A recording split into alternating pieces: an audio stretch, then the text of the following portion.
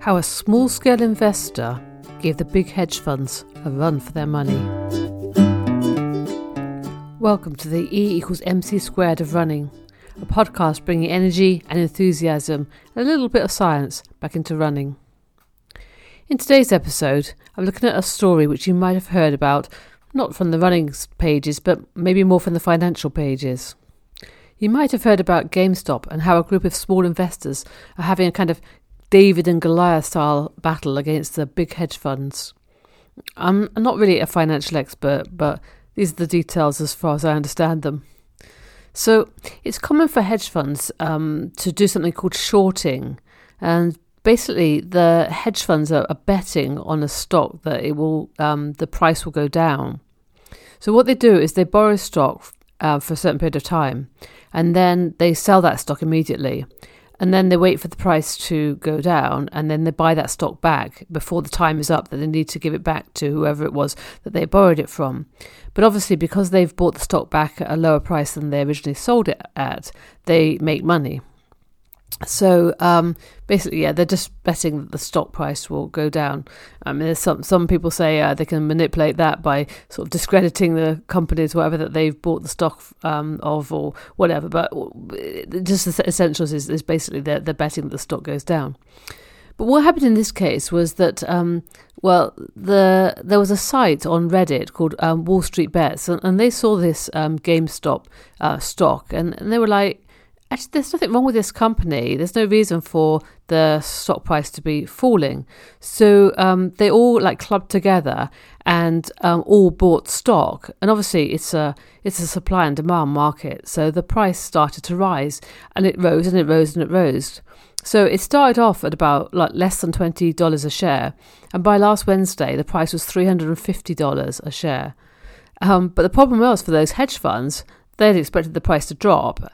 But then the price rose a lot, so they still had to buy the stocks back because they have to return them to whoever they borrowed them from, and they're having to buy them back at a much, much higher price than they'd originally sold them for, obviously making a loss, while the small individual Reddit investors made a tidy profit.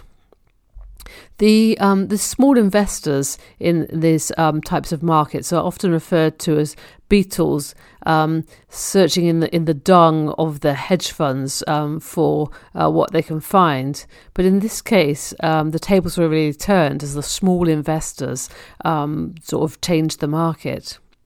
And the man who was behind this Reddit rally to buy up stock in GameStop was a guy called Keith Gill. And he's from Brockton in Massachusetts. But he isn't just some geeky investor, he's actually a pretty good runner. So he started running when he was in his teens. I think when he was 13, he won his age group in the Brockton Kids Road Race.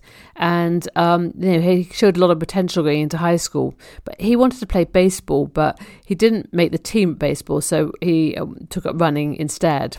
And that was a pretty good move because he turned out to be pretty quick.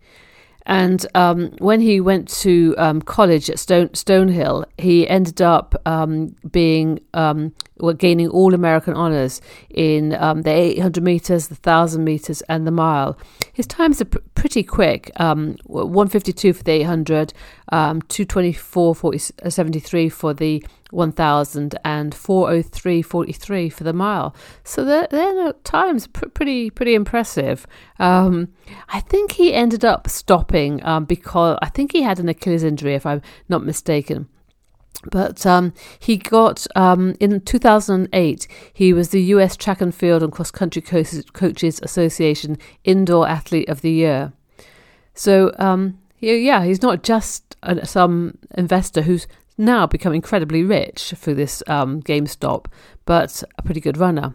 But what I really liked about this story was not just the David beating Goliath factor in it, which is, always good, isn't it?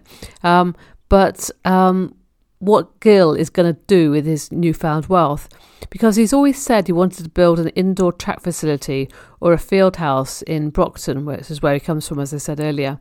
And now with that money, he's actually got the means to do that. So it might be that the actual winners in this story aren't necessarily just those small investors, but the athletics community of Brockton, Massachusetts.